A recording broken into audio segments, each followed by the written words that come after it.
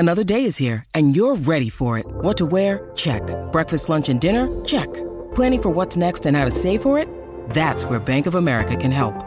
For your financial to-dos, Bank of America has experts ready to help get you closer to your goals. Get started at one of our local financial centers or 24/7 in our mobile banking app. Find a location near you at bankofamerica.com/talktous. What would you like the power to do? Mobile banking requires downloading the app and is only available for select devices. Message and data rates may apply. Bank of America N.A., member FDIC. Many of us have those stubborn pounds that seem impossible to lose, no matter how good we eat or how hard we work out. My solution is PlushCare. PlushCare is a leading telehealth provider with doctors who are there for you day and night to partner with you in your weight loss journey. They can prescribe FDA-approved weight loss medications like Wegovy and Zepbound for those who qualify. Plus, they accept most insurance plans. To get started, visit plushcare.com/weightloss. That's plushcare.com/weightloss.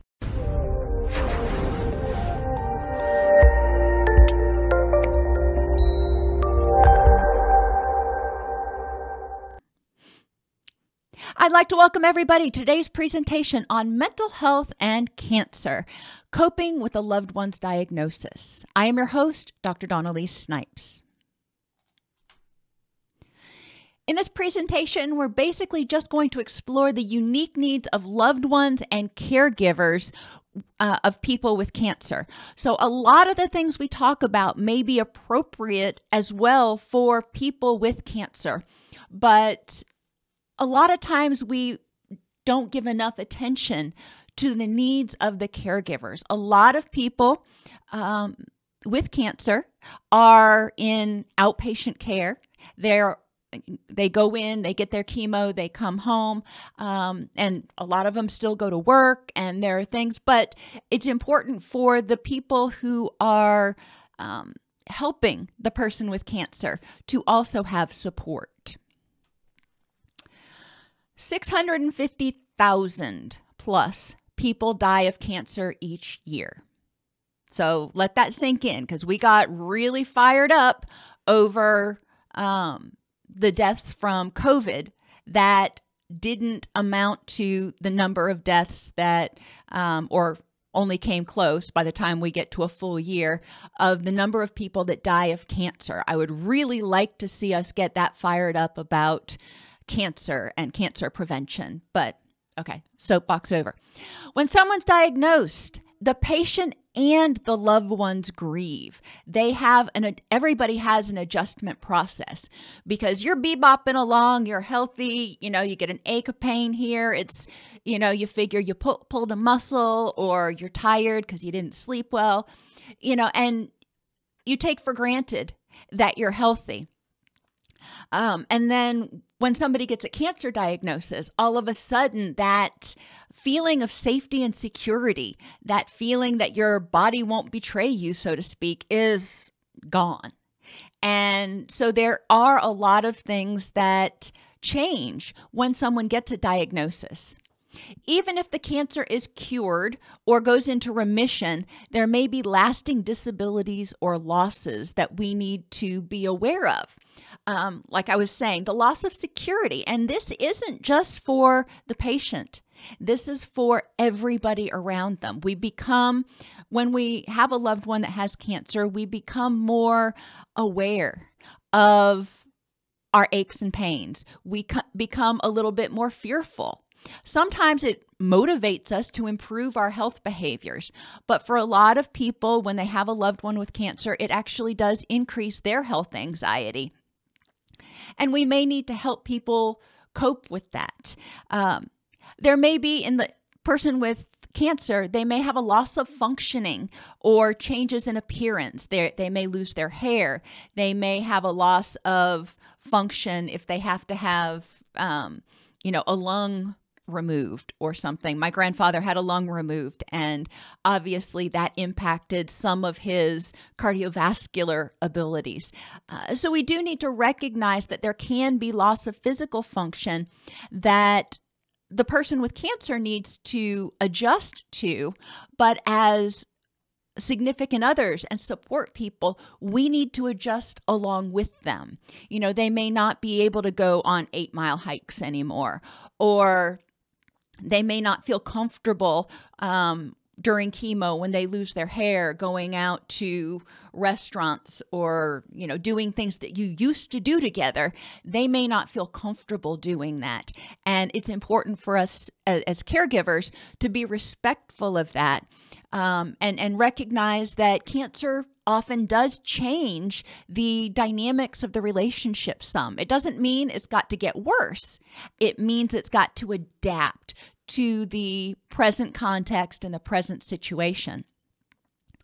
Additionally, when people have chemo, there is what they call chemo-brain, but there actually is a full cognitive impairment caused by chemotherapy, actual diagnosis. What we do know is that when people have chemotherapy, you're ingesting some pretty potent toxins to try to kill the cancer cells. It impacts people's attention, their working memory, their executive functioning like planning and, all of those prefrontal cortex things, and processing speed. This is not just during chemo. For some people, the cognitive impairment that results from chemo may last for an indefinite period of time. Some people, they get over it, but other people, it tends to have a more lasting impact. And we do need to, again, adjust to that, because for someone who is used to being very independent, it may mean that as long as the cognitive impairment is present, they lose some of their independence. They need additional assistance. You can't take for granted that your loved one can cook for themselves and remember to take the food off the stove, or, there may be things that you've got to adjust to with that person when you are talking to them and interacting with them. Having to slow down what you're saying and what you're asking, because their processing speed is much slower. Now, a lot of these characteristics of cognitive impairment that result from chemotherapy are similar. And I'm emphasizing the word similar because it's not the same as dementia. The person is not developing dementia. That's a whole different ballgame. But a lot of the characteristics and the needs that you've got to consider may be very similar to someone with dementia. Remembering that the chemo-brain may clear up once the chemo's over and the body's had a chance to recover. But we need to take those things into consideration, and caregivers need to be educated about this. They need to understand that this is an expected side effect of chemotherapy. I'll get there in a minute. Unmet needs of caregivers and patients were associated with increased physical symptoms, anxiety, and reduced quality of life in both the caregivers and the patients. If we don't meet their needs, if we don't provide them the information they need, the resources they need, the support they need, then both the patient is and caregiver are often going to experience worse outcomes. Physical symptoms and anxiety, you have stress-related disorders, you have autoimmune disorders that flare up. When people are stressed, their immune system goes down, so the caregiver may get sick more often, may have more difficulty focusing at work. All of the things associated with stress are intensified when they are caregiving for someone with cancer.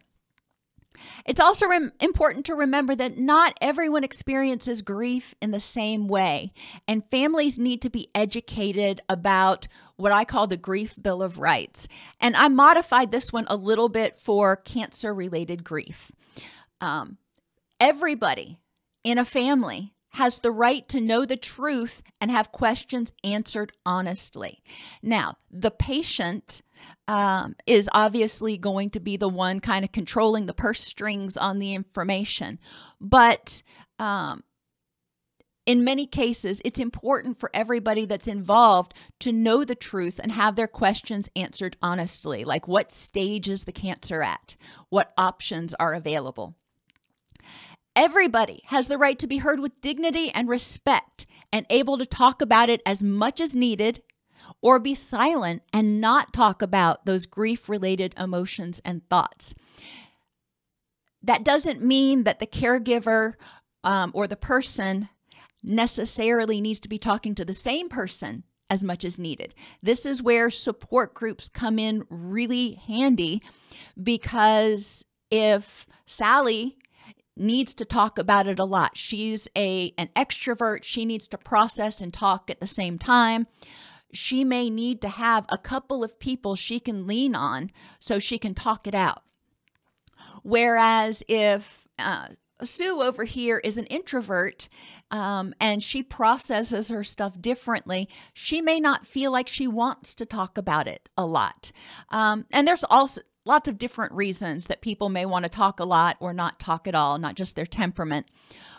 But it's important as clinicians, as counselors, social workers, pastors, that we are aware of the fact that people will have different needs for processing, and we need to try to link them with resources so they can process as much or as little as needed.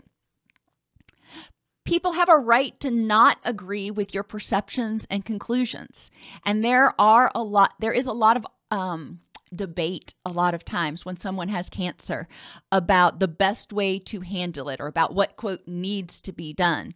Not everybody agrees, and it's important to be respectful and help the family develop effective boundaries so they can have their own perceptions and conclusions, and they can basically agree to disagree. Obviously, the patient is the one who's going to make the ultimate decision about a lot of things. So, about what they need, about what they want, about the type of treatment they want, etc. And we don't necessarily have to agree with them. However, we do have to respect each person's individual right to their own perceptions and conclusions. I have the right to see the person with cancer.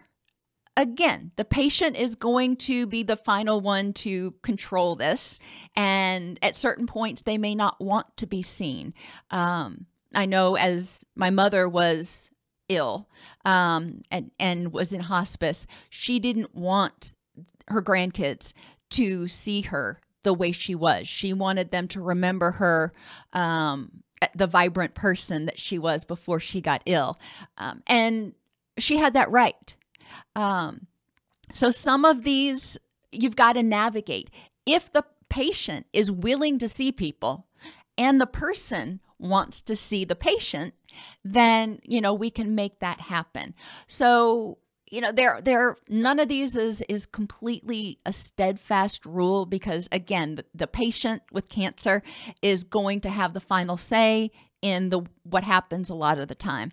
But, it's important to recognize the importance sometimes of loved ones being able to see the patient, before they die, and able to, have that final goodbye and get closure. Everybody has the right to grieve in their own unique way as long as it doesn't hurt themselves or others. That's self-explanatory. Everybody has the right to feel all their feelings and think all of their thoughts. And this can be really challenging for caregivers because a lot of times we don't want people to hurt. We don't want them to be sad. We don't want them to be angry.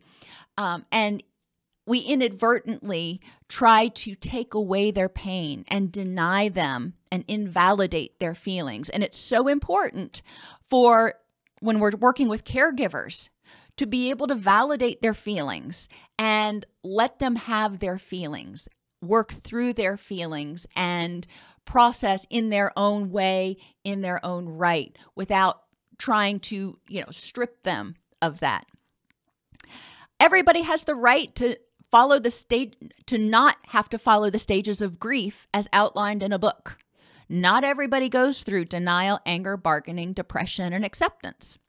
And for most people, it's not a linear process. They bounce back and forth between the stages, especially when you're dealing with something like cancer, when there are good days and there are bad days, and there are remissions and there are recurrences. People may bounce back and forth, and it's important to help them recognize that that's okay. Their feelings are their feelings. What's more important is acknowledging those feelings, figuring out what those feelings mean. If I'm angry right now, what am I angry about? And what can I do to improve the next moment? What can I do what is that anger telling me that there's a threat about? And what parts of that do I have control over? What can I do to help myself move forward? Everybody has the right to be angry at death, cancer, even the patient, God, themselves, and others. And there's a lot of anger to go around when people get diagnosed. They can be angry about, the patient. Well, if you wouldn't have smoked your whole life. They can be angry at, the companies that made the cigarettes that the person smoked. They can be angry at themselves for not being a better, loved one to the patient. There's lots of anger that comes up, grief, guilt, all of those things have anger enmeshed within them. And people have the right to their anger. Remember, anger is part of fight or flee. It comes up when people perceive a threat. What's important is helping them process their anger when they're ready, and some people want to sit with it for a minute and they aren't ready to work on it. And people have that right. Everybody has the right to grief bursts. And that is just exactly what it sounds like. You're bebopping along, you're feeling okay, today's a good day, and then all of a sudden something triggers you and you have this grief burst. Or you're getting through the day and then something happens that's kind of minimal in normal times, but it's just, all of a sudden that's the straw that broke the camel's back that day. And you kind of have a meltdown. Those are okay. Those are normal reactions when you're trying to hold it together under a whole lot of unknown. And people have the right to not be taken advantage of and to feel guilt. We want to help people identify and acknowledge their feelings non-judgmentally and develop a plan, tools, whatever you want to call them, for how to deal with those feelings and how to cope in this ever-changing process, because cancer, in most cases, is not a short-term thing. It's generally, the chemo itself may last multiple rounds, may go on for multiple months. And then you go back and you get checked. My uncle has had bladder cancer for going on 14 years right now. And he's had multiple flare-ups and he's had multiple remissions. And so for his family, this caregiving for the person with cancer has been going on for over a decade. So there are changes that they had to adjust to. So let's talk about some of these unmet needs. The most prominent unmet needs are not going to be surprising to you. Fatigue. A lot of caregivers experience extreme fatigue if they are doing round-the-clock caregiving. That can get very stressful if they are, especially if they are having to do a lot for the person who has cancer because they're too exhausted from chemotherapy or their cognitive functioning is too impaired and there are safety concerns. We can potentially help connect them with respite services. I know when my mother was ill, people from her church would come in and help relieve my stepfather until, the kids were able to get there and start pitching in so he wasn't having to do everything. My stepfather is 87 88 now. So, he was getting to the point where taking care of himself was a challenge, let alone trying to take care of her. And he doted on her like nobody's business. So caregiving around the clock can be exhausting.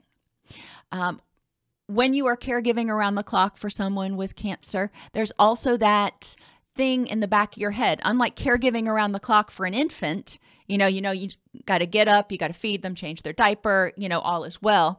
When you are caregiving around the clock for someone with cancer, there are other considerations, there are other fears that come up because that is something that is so unknown. People may experience extreme fatigue due to insomnia associated with grief. They may be, so overwhelmed with their grief, which is understandable, that they experience changes in their gonadal hormones, in their neurotransmitters, in their cortisol levels that impact their ability to get to sleep, stay asleep, and get that good quality sleep that is refreshing and rejuvenating. So they can very quickly get worn down. As that happens, their HPA axis is going to become hyperactivated, which is going to contribute to more insomnia. So we do need to work with caregivers to help them deal with this. And when I say caregivers, I really mean loved ones. And because it may be the person who's giving direct care, but it can also be loved ones of the patient who are having difficulty sleeping because they are grieving the anticipated loss. So we don't want to restrict it just to the person who is providing direct care, but to all of those who love the person with cancer. Nutritional deficiencies are also a common unmet need in caregivers.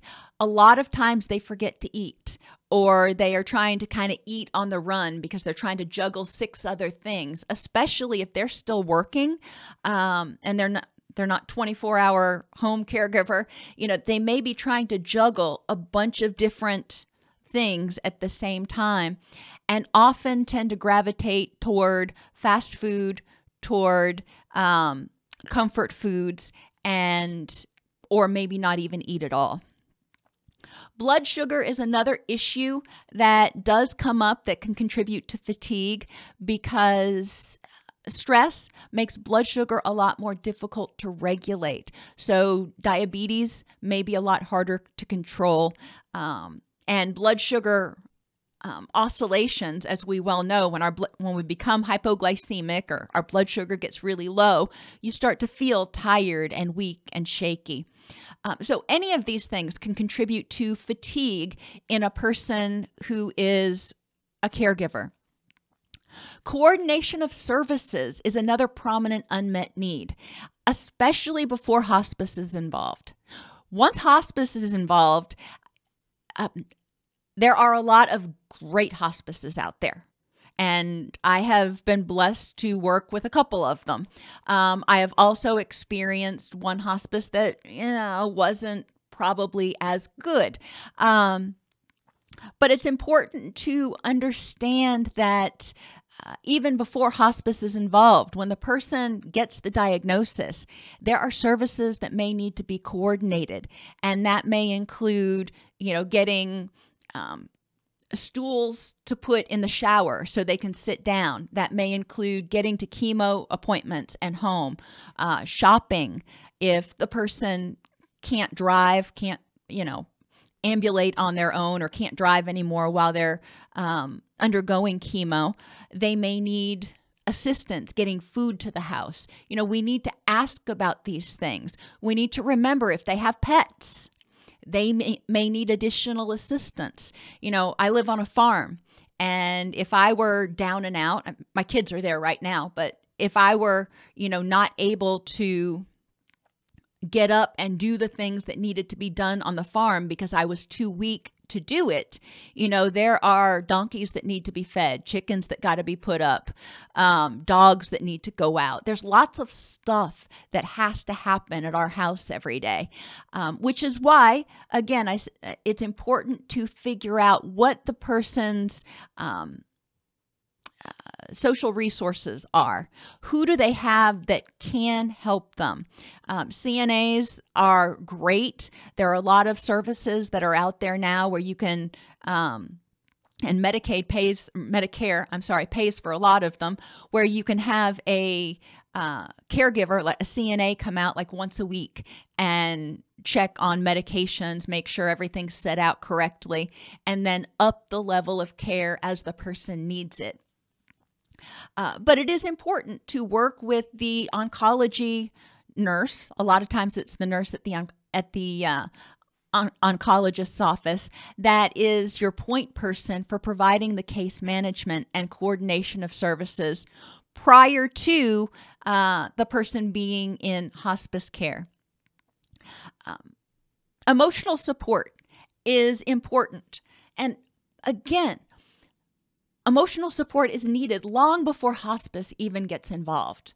It's a shock. It feels like you've gotten punched in the gut when somebody gets a cancer diagnosis. I don't think I've ever met anybody who would disagree with that. And there is an intense need for emotional support throughout the process, through every change. The first chemo session, when the person comes home and is puking their guts out, and, you feel terrible for them. And, the empathy that goes along with that can also be exhausting. There can be anxiety about what's going to happen, what's it going to look like. With mother, I was a lot more involved with her chemo treatments and wondering, I hated waiting because we had to go through a 6-week course and then she would have another MRI. And there was always this anxiety because I wanted to know, is it working? And helping people focus on, where their anxieties are and what can I do at this point in this situation to best address the situation. I mean, I knew I couldn't get her an MRI any faster. So I had to take that energy and redirect it towards something that was helpful for her, to, do whatever I could to try to make sure that I was, supporting her recovery in whatever way was helpful for her.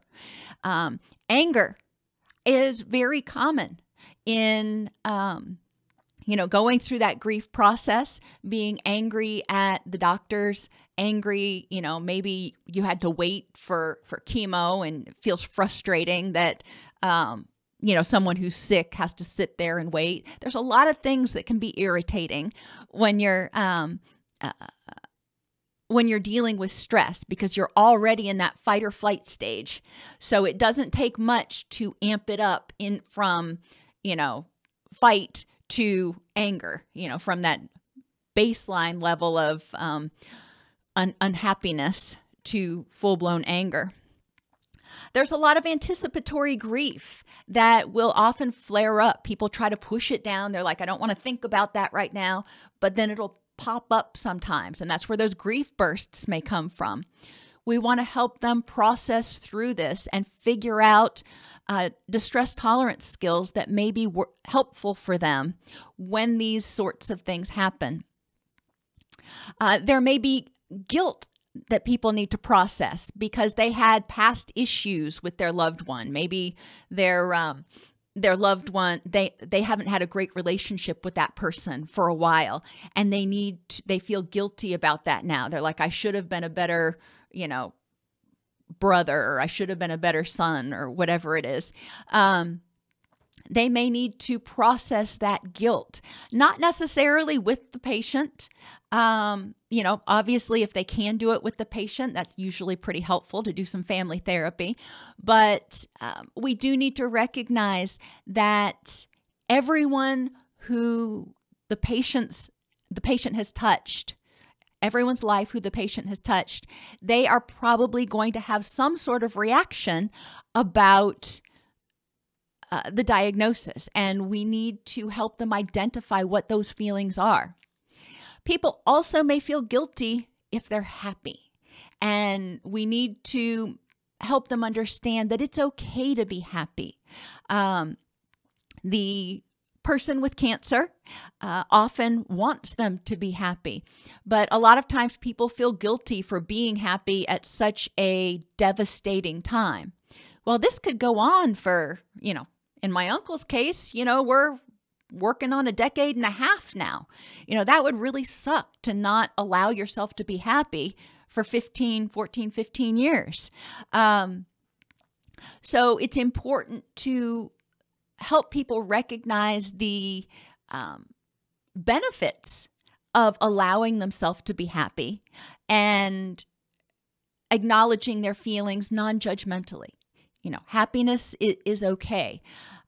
They need to, and there's also guilt that comes up at the end of life for some people, when they have guilt because they are relieved when the person with cancer passes, and because they're relieved that the person is not suffering anymore. And there's often a lot of guilt. In some families, there's a lot of suspicion at the end of life, because it's like, oh, you're happy because you're going to get the inheritance now. And there can be a lot of infighting and anger that can be misdirected at one another. Or maybe it's always been a dysfunctional family, but we do want to be aware that happiness can bring a lot of consternation from others, and we want to make sure that people recognize that it is okay to be happy. Another unmet need is information, basic information, benefits and side effects of all treatment options, not just the one the doctor thinks, okay, this is the one, but what are the options? That basic informed consent. And also to have information about the illness. Some people want to know what caused it. They want to have some understanding of why this is happening. They want to understand the course of the illness. Is this something that is going to drag on? I mean, some cancers, they've figured out how to manage so people can live, 5, 10, 15 years after a diagnosis. So it's important that we provide information about the causes, the course, and care. And there's a lot of stuff in there. I mean, it's very intense information as things change. I remember with Daddy, trying to keep him comfortable when the cancer metastasized to his brain. He was very agitated. So how do you handle that, and not knowing how to handle that, and feeling very ill-equipped at that point to even deal with what was going on, because I had no idea. And versus, somebody who is bedridden, how do you prevent them from getting bed sores if their skin starts tearing as their body breaks down? Caregivers need to know this information. Some of the more intense stuff doesn't come until hospice is involved. And a lot of times hospice is very good about explaining what's going on. But prior to that involvement, it's helpful to have a social worker or a point person, a caseworker, who can educate people about very specific care-related issues that the person may have. Because a lot of them are common, but you don't think to ask about them. When people are on opioids for the cancer-related pain, they often get constipated. And, how do you handle that? Just basic things that we may not know. And I don't mean to point out men specifically. I'm not doing that to be mean, but the research has shown that men who are not traditional caregivers, men who have typically worked outside of the home, they haven't been the primary caregiver, often have a lot more questions and concerns about care because, the extent of making dinner is, like at my house, the extent of making dinner is either fried eggs or macaroni and cheese if mama's not home. So men may have different needs than women, but we don't want to just assume because of their biological gender that is the case. We need to ask people, how much information do you want? Men tend to be more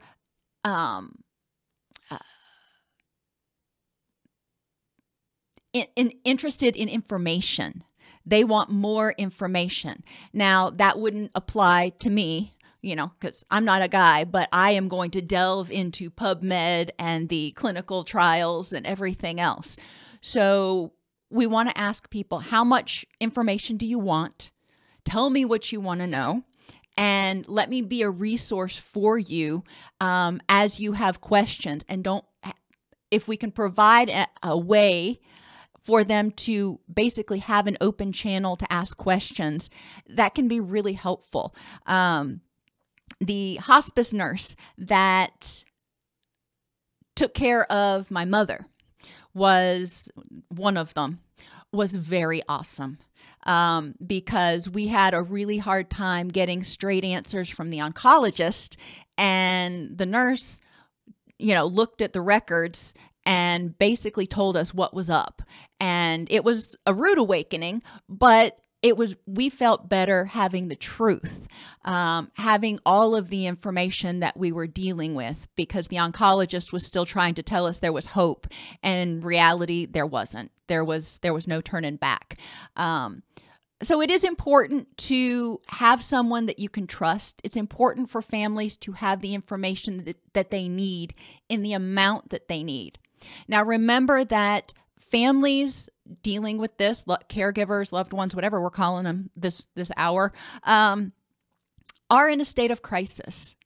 And it can be sort of a perpetual state of crisis while you're dealing with this whole diagnosis. So write things down, talk with them face to face, present it as plainly as possible, write it down, and expect to repeat yourself. Because when we are in crisis, when we are stressed, we don't have really good memory and retention. That is expected when you're in that fight or flight stage. Glutamate's high, we can talk about all the reasons why, but the fact of the matter is when people are in crisis, memory is not their friend. Current caregivers have specific unmet needs, such as managing daily activities. If they are, mom moves in with them or lives down the street or whatever and gets diagnosed with cancer, and they're trying to manage their daily activities and take care of her.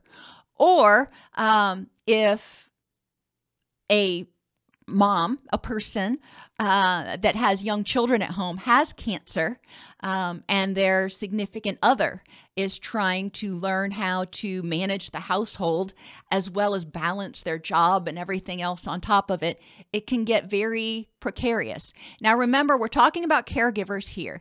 People with cancer also have a lot of these same needs, but I really want to focus on the caregivers and how a diagnosis of cancer may alter their lives.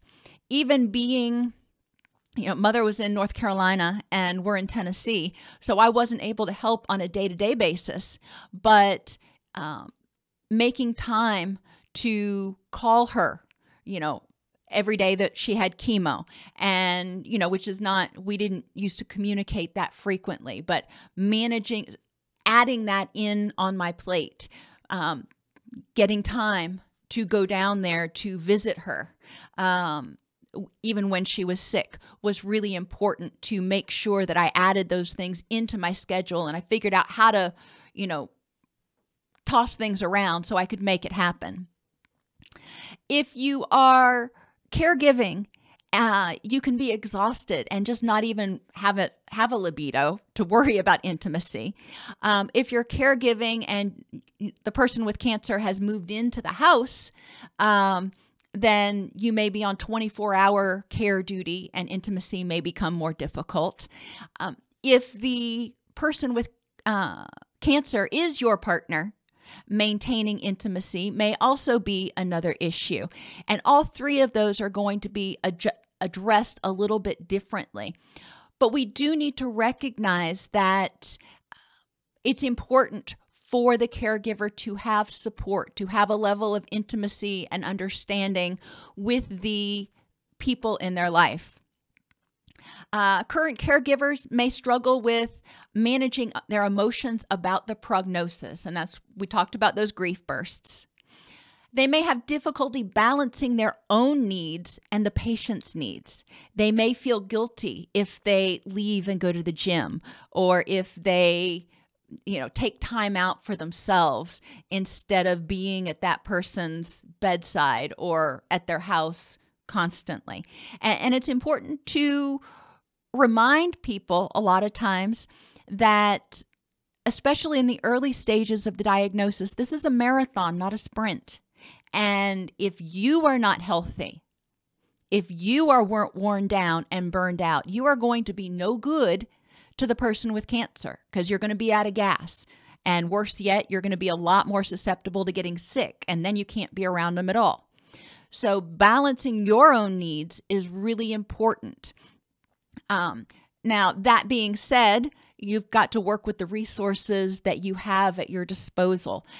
Even if the person isn't ready for hospice care yet, in the early stages of diagnosis and treatment, it's also possible to reach out to your local hospice and get referrals for places and services and resources that may be in your community that can help with basic things that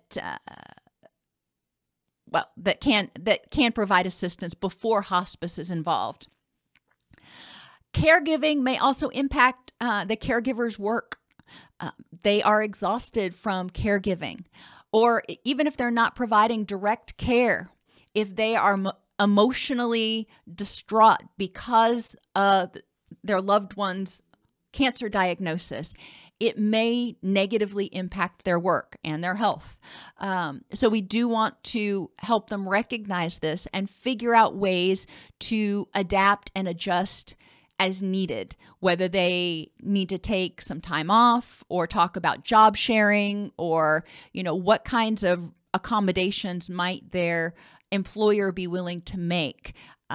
With COVID, I have to say one of the few, bright spots we can find from this is employers have become more open to work from home.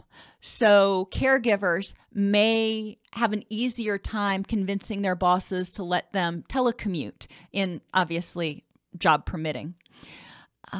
Making decisions in the context of uncertainty can also be very challenging. One of the most helpful things that I was told in going through this process was most of the decisions that you make are not permanent. They can change as the situation changes. And as long as you're obviously you're consulting with the patient about what to do and trying to make the best decisions to conform to their wishes and to empower the patient as much as possible. And Pat points out another great tip is to remember to hydrate. Not only make sure to eat, but make sure to hydrate because you can go, hours running around doing things and just forget to ingest anything. And financial concerns also can be a issue for current caregivers if they are having to take time off from work, or if they're less productive at work, or if the care of the person with cancer is not completely covered by insurance. Go figure. There can be a lot of financial concerns, and making sure to help that person link with resources that can educate them about what they can do. For example, calling the hospital and negotiating for a payment plan. Hospitals want to get paid, and they can write off a certain amount of their debt at the end of every year. So negotiating a payment plan can help ease the financial burden on the front end. You may have payments for, the next 30 years, but it can ease that financial burden some, so the person's not stressed about, oh my gosh, I've got a $7,000 hospital bill to pay and I won't be able to pay my mortgage. Former caregivers. Now, this is one I hadn't thought about, but is so important. For up to 5 years post-remission.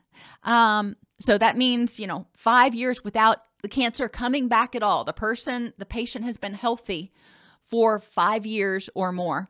But for that first 5 years, the caregivers or former caregivers may need help managing emotional distress. There is still trauma. And in many ways, you can see a lot of the symptoms that are PTSD-like in people who have cancer and in their loved ones, because it is a life-threatening assault on your body. So they may have intrusive memories. They may have difficulty managing emotional distress. They may get triggered easily by, things that remind them of cancer. They may have intrusive thoughts about the cancer coming back for their loved one. They may be, worried about that all the time, or have intrusive thoughts about themselves getting cancer. They may have difficulty managing interpersonal relationships, especially if they were caregiving for an extended period of time. They changed. They changed because that experience changes them, and their friends and significant others, in the outside world also changed, because we change on a daily basis, and it may be difficult getting back in the swing and reconnecting with those social supports and getting re-involved with the things that were important prior to the loved one's cancer diagnosis. Former caregivers may also struggle reducing patient stress associated with the cancer, keeping the loved one calm so they don't fret every time that they have an ache or a pain. Medically, former caregivers have a much higher rate of stress-related illnesses, and that can include everything from autoimmune flare-ups to higher A1C levels to just increase in blood pressure and cardiovascular disease. So we do want to look out for that. And they may also have more medical problems as consequences of neglected health.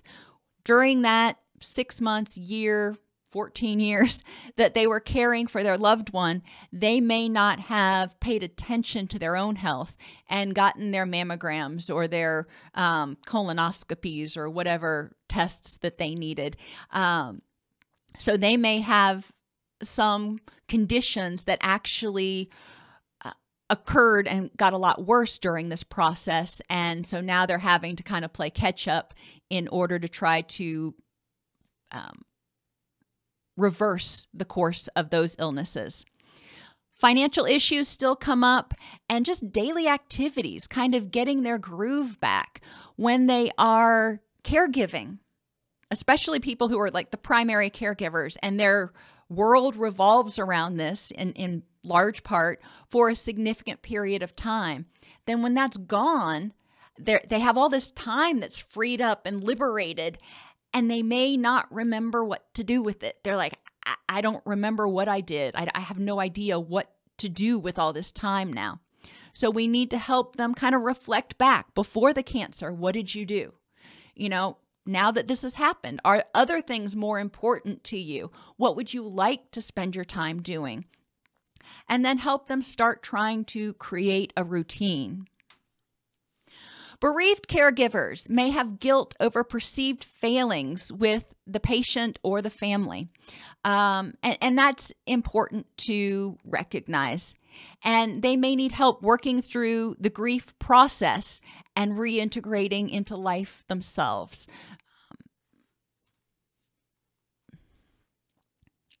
When we talk about helping people cope, encourage them to use contextual facts about the illness in this patient at this time. You know, I told you my uncle has been battling bladder cancer for 14 years.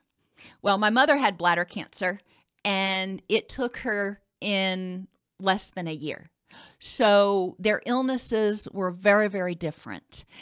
So we want to look at what is going on with this patient at this time. You know, is it operable? Is it, stage 1, stage 4? What are we talking about? And different types of cancers some types of cancers have really good treatments available, and other types of cancers like pancreatic cancer, there's still just not much movement on. So we need to help people get the facts about this illness in this patient at this time. They also may struggle with this meta concept of the loss of this patient at this time, such as, if this person dies, I won't be able to go on. I can't see my life without this person. So we do want to help them examine those thoughts and try to process through those thoughts as much as possible. Help them learn how to address cognitive distortions, the all or nothing thinking. The cancer is either here or it's gone. Well, not necessarily. There are some cancers that, as I said earlier, people are able to, like breast cancer is one of them, people are able to manage and live with and have their life extended even though they have cancer. So it's not necessarily an all or nothing thing anymore. Or I'm always there to help this person, or I'm never able to help this person. We want to help them figure out, okay, maybe you live 800 miles away, so you can't do exactly what you want to do. What can you do? Instead of saying there's nothing I can do for this person, what can you do? Catastrophizing, obviously, we want to help them address that and really look at the facts of the situation. Personalization can come up, and we talked about this a little bit earlier. Caregivers may feel like I should be able to make her feel comfortable, and if I don't, it's my fault that she's suffering. So we really want to help people get an understanding of what is and what is not within their control. It's my fault that, again, maybe it is. What parts of this are within and not within your control? Another one that comes up is I made her angry. I feel bad because I made her angry. And there may be displaced anger. The patient may be very angry about their situation and may lash out sometimes because you're there. They are already in that fight or flight mode, and they may misdirect their anger. So we do want to examine that. Sometimes you did something to make the person angry and you got to own it. Sometimes the anger is being displaced. They are just angry about the situation and you're in the way. Other times, and I experienced this with both of my parents, cognitive issues can make them not understand what's going on. And in that not understanding, they get very afraid and they can get very, very angry and indignant sometimes. My mother especially, bless her heart, the last time she was in the hospital was just giving the orderlies all kinds of what for. And they were just doing their job. And my stepfather had to go and intervene a lot. And that was not like her. That was not like her at all. She was very meek most of the time, but she didn't understand what was going on. And that was her way of trying to protect herself. So helping the caregivers understand what might be going on, help them hypothesize where this anger might be coming from and what it might be directed at. And finally, mind reading, assuming you know what the patient wants or what the patient needs. We do need to help caregivers address that because a lot of times that creates frustration between the patient and caregiver and creates friction. So helping them, develop effective assertiveness skills can be really helpful. Distress tolerance activities, I've kind of distilled down Linehan's accepts and improves to tags. Thoughts, and it can be thought stopping and adding in positive thoughts. Activities, finding activities that make you feel happy or help you distract yourself.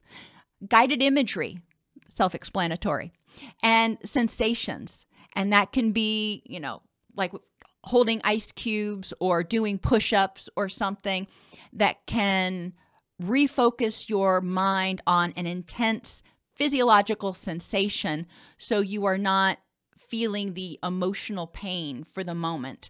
So you can down regulate that HPA axis and get into your wise mind. So again, tags is the mnemonic I came up with for that to simplify it for people. And some of the adolescents I've worked with have put that on a bracelet. And they've had the little letters on a bracelet so they can remember, like when they're at school, they look down and they're like thoughts, activities, guided imagery, sensations, and they can mull over in their mind what they might want to do, but it helps refocus them.